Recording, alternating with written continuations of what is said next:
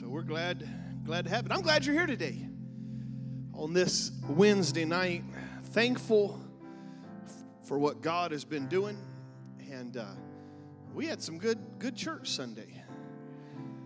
Ian Way got the Holy Ghost. He's pretty pumped about that, and we're going to be praying for the Ways and the Sanhydrics. Brother Robert Way passed away yesterday, and but before he passed, he got to hear that Ian got the Holy Ghost. And on Tuesday, I went up to see him at the hospital, and I'm not real sure how much he understood or comprehended, but Ian made it very clear that he's getting baptized on Mother's Day. I think Aiden too, but they're getting baptized on Mother's Day. And so before he passed, he got to hear that from his grandkids. And Serena Ojo received the Holy Ghost on Sunday. Just some good things that are happening around here. Hallelujah. Well, I don't know. Lately, I can't seem to preach without a song. So I figured we're going to have a song here. So I let those that didn't know the song leave from the praise team, whoever that might be. And those that know the song are allowed to stay. So that's kind of how it is. How many of you remember that old hymn? And it goes with what I want to preach today. How many remember that old hymn, Joy Unspeakable? So before we get done today, and there's going to be a lot of verses because I'm going to let the Word of God speak more than anything I might add. But there'll be a lot of verses. Before you leave today, you need to leave knowing that living for Jesus brings joy. So here's now I'm gonna give you my whole sermon in a nutshell several times. Is that fair enough? But if you're living for God and it's not joyful, you're doing it wrong. All right, there's something wrong, and we're gonna explain that.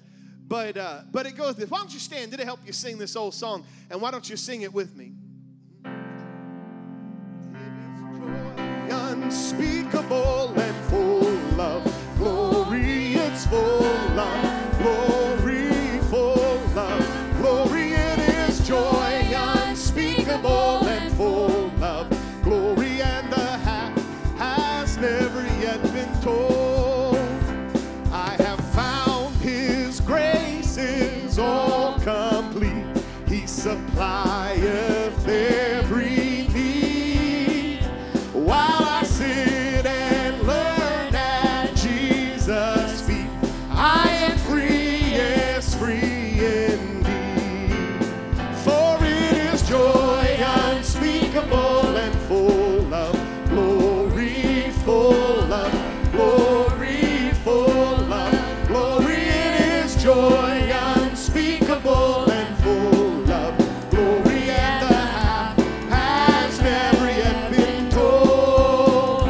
I have found the pleasure I once craved. It is joy and peace within. What a wondrous blessing! I am saved from the awful gulf of sin. Well, it is joy unspeakable and full of glory. It's full of glory, full of glory. It is joy unspeakable and full of glory, and the half has never yet been told. I have found that hope so bright and clear in the realm of grace. Oh, the Savior's presence is so near. I can see His smiling face. It is joy unspeakable and full of glory. It's full of glory, full of glory. It is joy unspeakable and full of glory, and the half has never yet been told.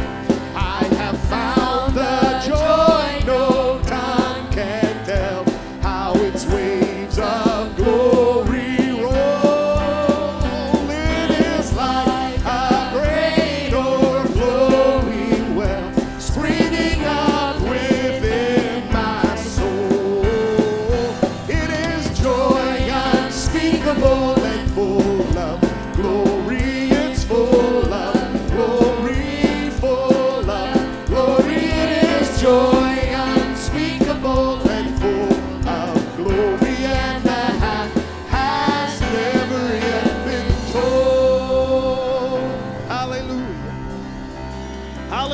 joy unspeakable and full of glory. Do you know it comes from the Bible? Not necessarily where I'm preaching, but 1 Peter chapter 1, it is say that though you do not now see him, you believe in him and rejoice with joy that is inexpressible. The King James says it's joy unspeakable and full or filled with glory. I want to read one verse while you're standing, Psalms 37:4. And this is the main part of this. You're going to see one of these words over and over and over and over. Psalms 37:4. Delight yourself in the Lord, and he will give you the desires of your heart. How many of you would love for him to give you the desires of your heart? Then delight yourself in the Lord. And just, I don't know that I have this in my notes because I could go a lot of different directions. But if you delight yourself in the Lord, he will help you with what your heart desires. Because where your heart is, your treasures are. I know I kind of got that backwards, but I did it on purpose. Where your heart is, there's your treasure. And when your treasure is Jesus Christ, then your heart will be in the right spot. Hallelujah. You can be seated. I have several old books in my library. I've got almost the complete set of Spurgeon's Metropolitan Library. He was a incredible theologian and pastor and preacher in the 1800s, and I've got many of his books. He also wrote some commentary, and he wrote some just different books. But one of the things that I like, and I have read a lot of it, is he wrote a devotion, a daily devotion, and you can read something. And so, if you will, I want to quote from a daily devotional, and for the next 4 or so paragraphs that I read or quote, just know they're coming from Charles Spurgeon. And I want you, as I read this, I want you to think about what it says. The teaching, so he pulls from where we just pulled, Psalms 37:4. The teaching of these words must be very surprising to those who are strangers to vital godliness. But to the sincere believer, it is only a reminder of the recognized truth that the life of a believer is described as a delight in God. We are reminded of the great fact that genuine faith overflows with happiness and joy. Ungodly persons and mere professors will never look upon religion as a joyful thing. To them, it's a service, a duty, or a necessity, but never a pleasure or delight. If they attend to religion at all, it's because of either what they might get or because they are afraid of the consequences of neglect. The thought of delight in religious exercise is so strange to most men that no two words in their language stand further apart than holiness and delight. But believers know that believers who know Christ understand that delight and faith are so wonderfully united that the gates of hell cannot manage to separate them. Those who love God with all their hearts find that his ways are ways of pleasantness. His ways are paths of peace. The saints discover in Christ such joy, such overflowing delight, such blessedness that far from serving him from custom, that they would follow him through the whole world, or though the whole world rejects him. We do not fear God because of any compulsion. Our faith is no shackle. Our profession is no bondage. We're not dragged to holiness nor driven to duty. No, our piety is our pleasure. Our hope is our happiness. And our duty is our delight. Delight and true faith are as interwoven as root and flower, as indivisible as truth and certainty. In fact, they are two precious stones glittering side by side in a setting of gold. You know, I read that and got to looking at it, and I said, you know, there's some truth to that. You ever met, maybe you have, and hopefully you haven't, but I would guess that all of us have found ourselves in that place before. You ever served God just because you had to, or because you feared if you didn't? Was it your duty? Was it your service? Was it your necessity? But the longer I'm alive, the more I realize serving God should never be a drag.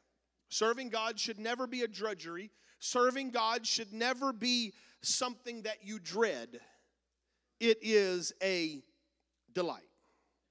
In the years past, I went back and looked, and I think if my records are correct, I preached it in 2016, I preached it in 2019, so here we are in 2022, and I'm not going to preach it in its entirety, but I preach a message called Learning to be Content. And probably my favorite thing about the message is the sermon slide. I had Sister Shay make it so it gets a little bigger on the screen, but that's where it is. Learning to be content. Because it's something that we struggle with, being content.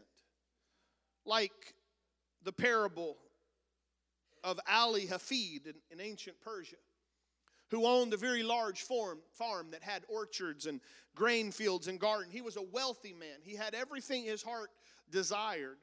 Until one day someone came from the east and told him about diamonds and how wealthy he would be if he would own a diamond mine. And so Ali Hafid went to bed that night a poor man. Poor because he was discontented. Even though he had everything his heart desired, he craved a mine of diamonds, and so he sold his farm in order to search for diamonds. He traveled the world over. He dug so many holes into potential ground and potential mines. He became poor, he became broken, he became defeated in so much that he committed suicide. One day, they put his farm up for sale, and the man that bought his farm led his camel into the garden to drink. And as the man with the camel let the nose of that camel into the brook, he saw a flash of light from the stream, and he pulled out a stone. That man had discovered the gold mine of Golconda, one of the most magnificent diamond mines of all time.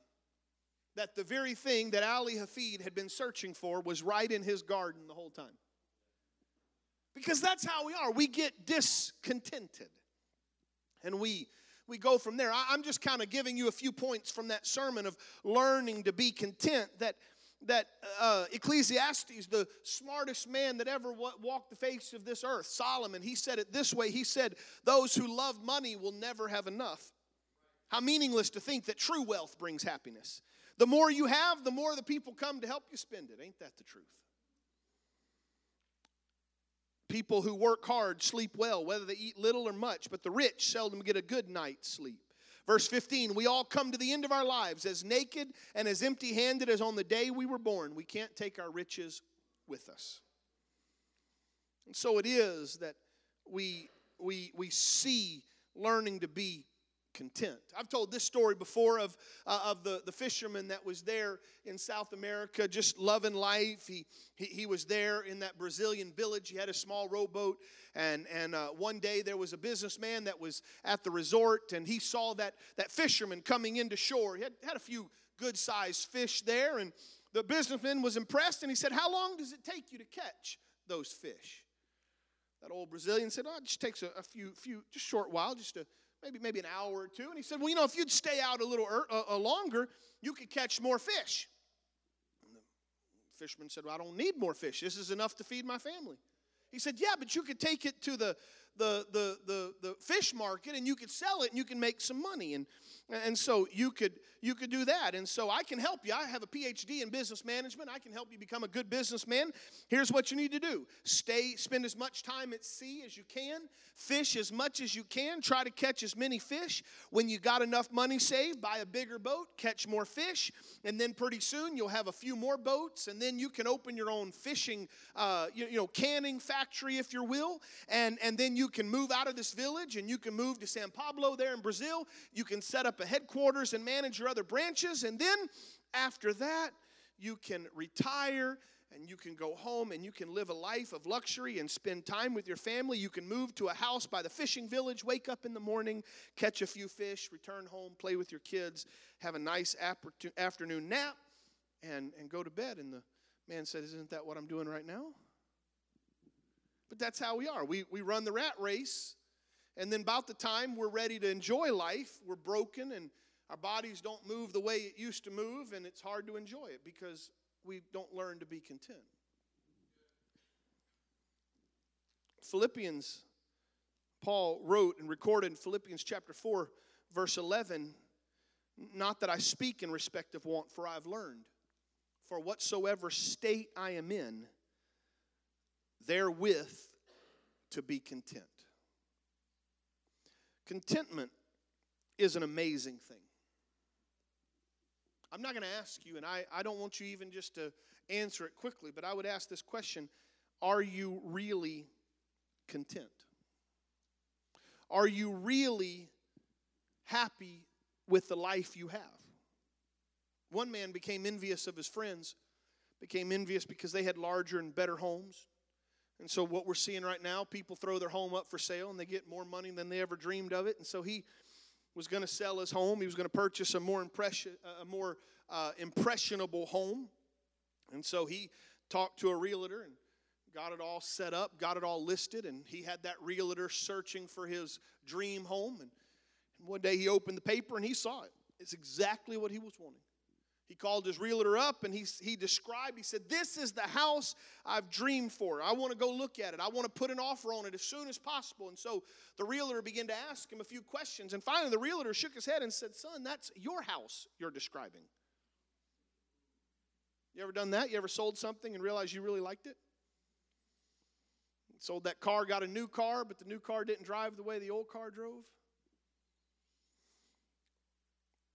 He goes on to say, Paul does, to 1 Timothy, he says, "For godliness with contentment is great gain." Now, I just kind of threw that in there because I think every once in a while in life, we need that kind of a reminder. We need that reminder in life that what's on the other side of the fence isn't necessarily greater than what you have. That the idea of the future isn't always as bright as you really think it is. That the writer of Hebrews said in verse 5 of Hebrews 13, "Let your conversation be without covetousness. Be content with such things as you have. For he said, I will never leave thee nor forsake thee." And so just kind of as a part one of the message before I get into delight, part one, be careful that you don't always covet. For that's kind of one of those 10 commandments. You know, if you do it, I don't know that the Lord's very happy with us. But let your conversation be without covetousness, and be content with such things as you may have. But I would challenge you today, more so, and it's a great goal, more so than being content or learning to be content, I would challenge you today to learn to delight in the Lord. So I want to go back to Psalms 37 and verse 4. "Delight yourself in the Lord, and he will give you the desires of your heart." What does delight mean? One of the great definitions of delight, it's a pleasure that causes enjoyment and relish. I do not delight in vacuuming the house. It does not give me any contentment. It does not give me any joy. It's not anything I relish. I hate it. My wife, on the other hand, somehow enjoys it. In so much, now she's downstairs, you don't have to tell her I'm talking about her, in so much that sometimes late at night she vacuums so she can put those little stripes in the carpet. If I lived by myself, I probably wouldn't vacuum. I'd make sure it's clean, but I hate vacuuming. Now, on the other hand, I love mowing the grass. I love putting the stripes in the grass. I don't know why it's different, but get me outside, I enjoy it. I relish mowing the grass. I enjoy mowing the grass. It's something that causes enjoyment. But again, if I could bring you to the weight of the message, if you are living for God and it's a drag, it's a duty, it's drudgery, you're doing it wrong. So how do you find delight in God? That's the question. How do you find delight in God? What does it mean? What does it take for you to say living for God causes me enjoyment I relish living for God. I get up in the morning saying, thank you for letting me live, Lord. I get up in the morning, and I'm hoping this is you as well, that you get up in the morning and you can't wait to read the Bible. You can't wait to sing a worship song somewhere. You can't wait to give him praise. I hope on Sunday mornings you can't wait to get to church, or on a Wednesday night or a Bible study. What causes you to have joy living for God? Well, the first thing, and if you go and look at, which is what I've done tonight, if you go and look at all the places in the Bible that talks about delighting in the Lord, the majority of them hang on this. And so, if you have your Bibles, you can turn with me to the book of Psalms chapter 119, the longest chapter in the Bible. So I'm going to read a bunch of verses. I made Sister Jeannie Lowe back there very happy. She delights when I give her notes that I've written, and it has everything kind of word for word. She delights in that. She doesn't like it when I hand her a business card that's scratched on the back my title, and that kind of messes her up. So today I made it something she delights in. So she has them all. She'll throw them up on the screen. But Psalms 119, that's what we're in. Verse 16, verse 35, verse 47, verse 92, verse 143, verse 174, all talk about delighting in the Lord. And here's what they say. Verse 16, I will delight in your statutes. I will not forget your word.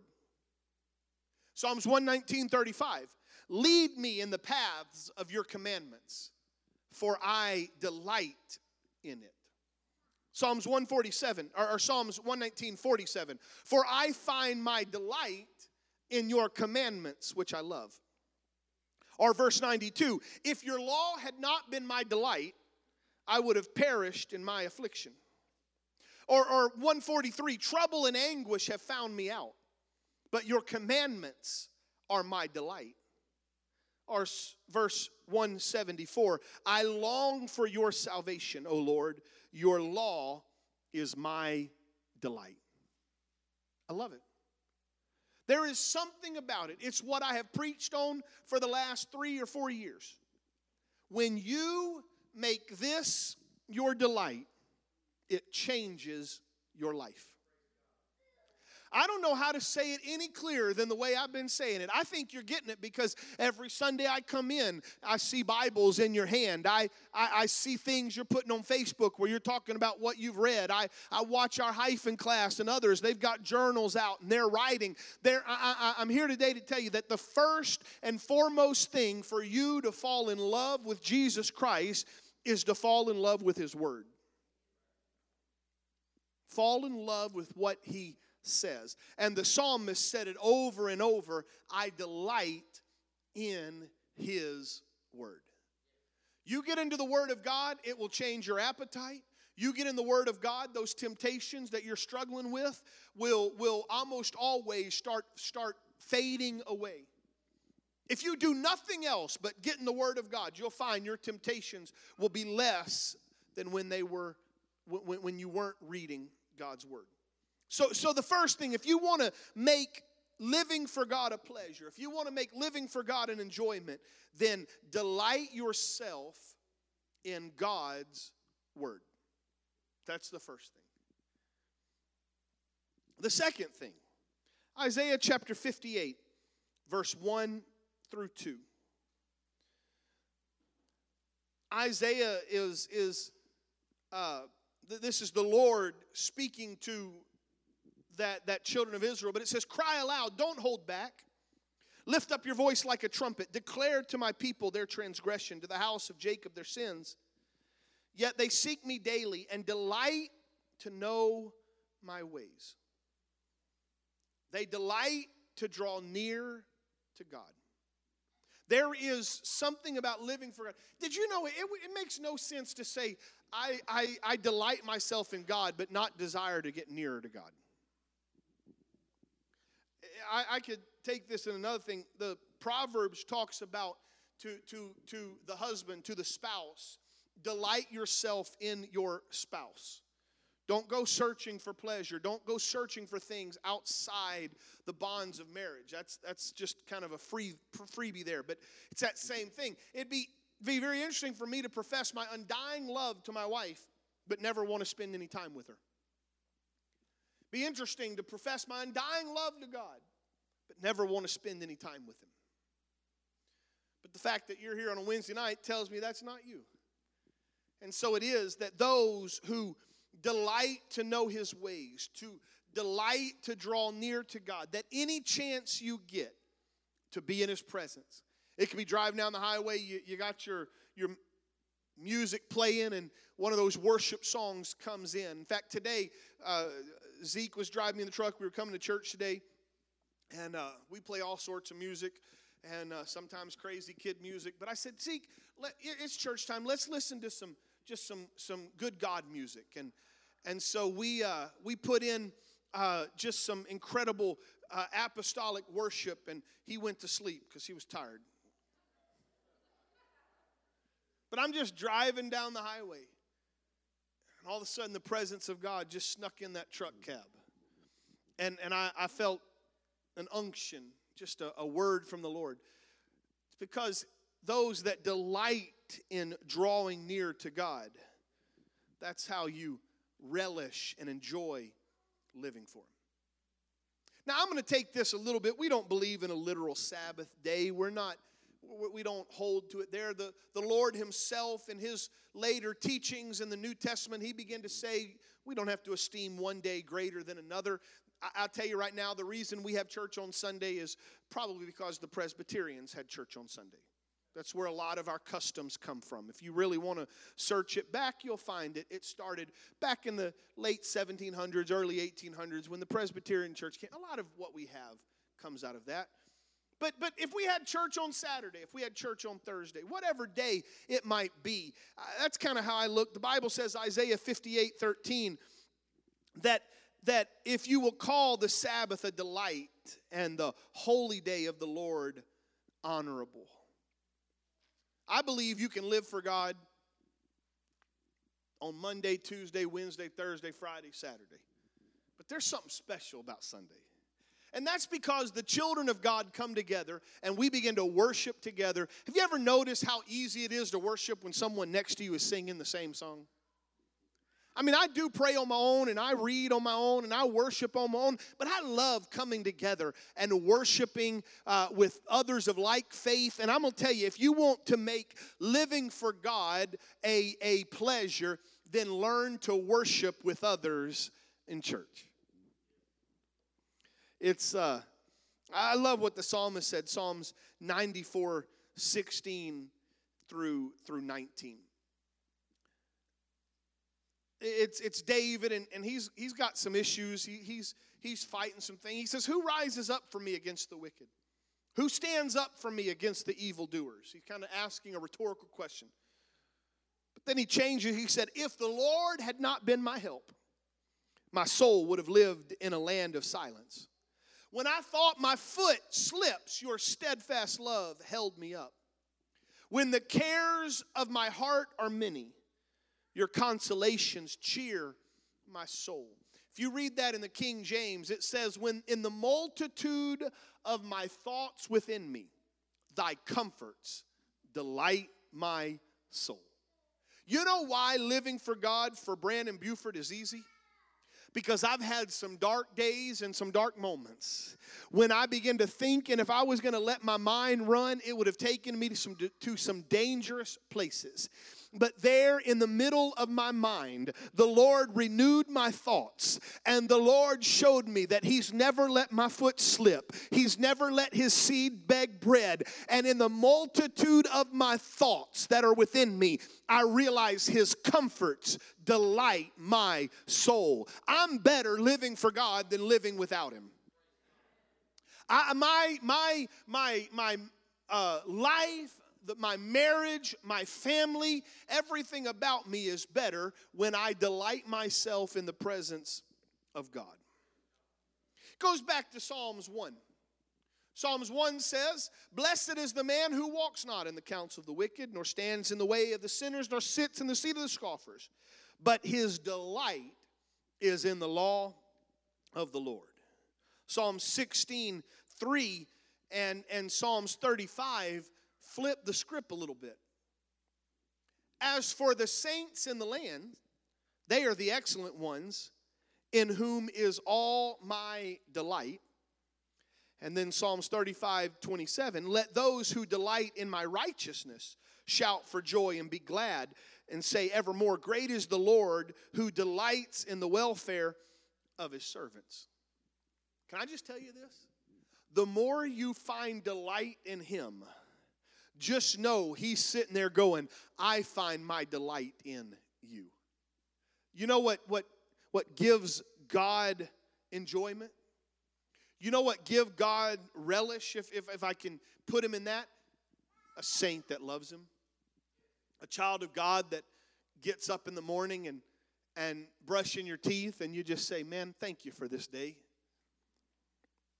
Because it goes back to Psalms 37:4. Delight yourself in the Lord, and he will give you the desires of your heart. Psalms 40 and 8. I delight to do your will. Your law is in my heart. But there's two verses that I want to pull from as I come to a close today, talking about what it means to live for God. There's a lot of things that we preach. I do my very best to preach the whole counsel of the Bible. To preach everything that is applicable to the life of a saint today. There are some things that God hates. There are some things that God doesn't want us to do. Yeah, there's a list of don'ts and a list of if you do this, or if you do this, you live. If you don't do this, you're going to die. I understand all that. There's some ways of holiness that God desires. Some lifestyle changes that God desires. I had a conversation the other day with an assistant pastor, and we got to talking about it, and he's with another organization, but we got talking, and we came to the same conclusion, that it's absolutely foolish for someone to say they're saved and not changed. Regardless of however you want to define salvation and whatever denominational way you want to do it. But for someone to say I'm saved and nothing changes is foolish. So yes, there's a change. I've preached just last couple of Sundays. There's a sacrifice that we've got to make. But you know what? I don't see, nowhere in the Bible does it say living for God needs to be dull, dry, boring, painful. No, in fact, here's what it says.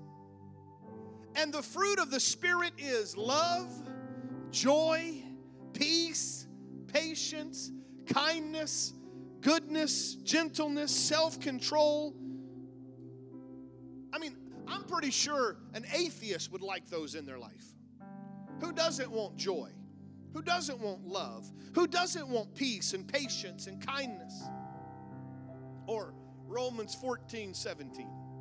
For the kingdom of God is not a matter of eating and drinking, but of righteousness, peace, and joy in the Holy Ghost. Would you stand with me today? It may not be the most spiritual of all messages, but it might just be the most practical of all messages. You ever had somebody say, you know, how many of you love Jesus? Now, can you let your face know that you love Jesus? You know, you've heard it. Growing up, why do you do what you do? Why you dress the way you dress? Why you act the way you dress? And just like every kid, well, it's because that's what my church tells me to do. Because my mama makes me do it. No. I live this way because I want to live this way.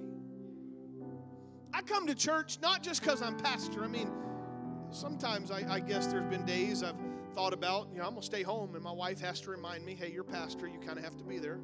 I mean, y'all think that, so I figure I can. But I want to come to church. Why? Because coming to church, when I get into his presence, it's joy, it's love, it's peace, it's gentleness, it's kindness, it's goodness. And so today, I just reiterate, if you're living for God and it's painful, if If you're living for God and it's drudgery and it's dull, if you're living for God and it just seems like you're going through the motions, if it seems so hard, you're doing it wrong. Living for God ought to bring you the greatest joy. In fact, what does the Bible say about joy of parenting? I have no greater joy than to see my children walk in the truth. Well, they're probably not going to walk in the truth unless you walk in the truth. Or at least that's how you're going to have your joy. And so it is that even that goes back to this. Let life be joyful, living for the Lord. I wonder if you could just lift your hands for a moment. Just let me put the mic down for just a few minutes. And would you just talk with the Lord? Maybe do a self-reflection and look at your life. Look at your life living for God. Does it bring you joy or is it aggravating? Is it frustrating? And if it is, would you ask right now the Lord to forgive you? Would you ask the Lord to show you? And would you ask the Lord to help you find that joy?